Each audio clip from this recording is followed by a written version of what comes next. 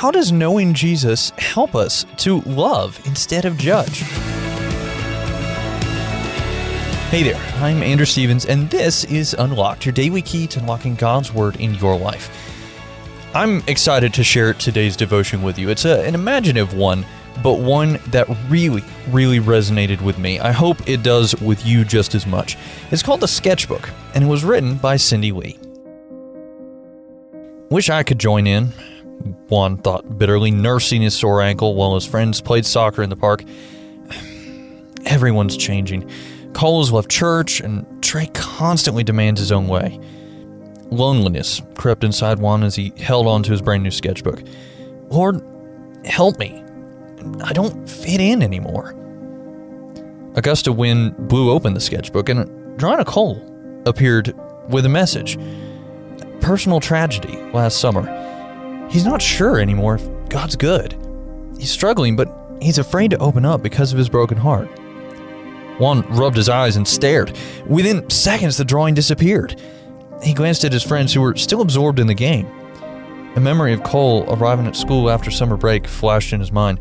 How Cole quickly earned the reputation of class joker. How could Juan have guessed Cole was hiding pain? Then, suddenly, Trey's picture appeared on the page with the following words. Oldest son from a large family. He has to sacrifice a lot for his younger brothers. Sometimes he feels neglected. He has a loving and generous heart. Juan dreaded what would be revealed about him. The pages rustled, and a sketch of Juan sitting alone in the park appeared with the words, My loved and valuable son, I care about you deeply. I also care about your friends. You all need me. Let me be the judge. Look at the cross and remember how I took the judgment for each of you. Let me teach you how to love. Juan put his hands on his head and prayed, Lord, I'm sorry I judged them so harshly. I didn't know they had hidden problems. I can only imagine how hard it would be to have a terrible tragedy or such a huge amount of responsibility. Won't be long, Juan, his friend shouted. Once we finish this game, let's all go grab something to eat.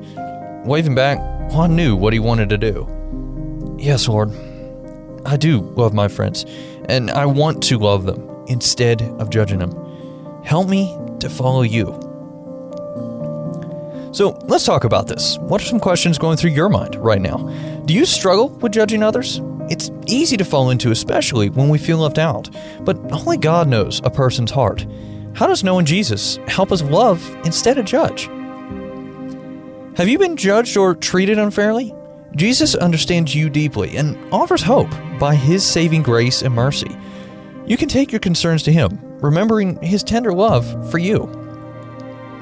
As you and I can read in James chapter 2, verse 13, mercy triumphs over judgment.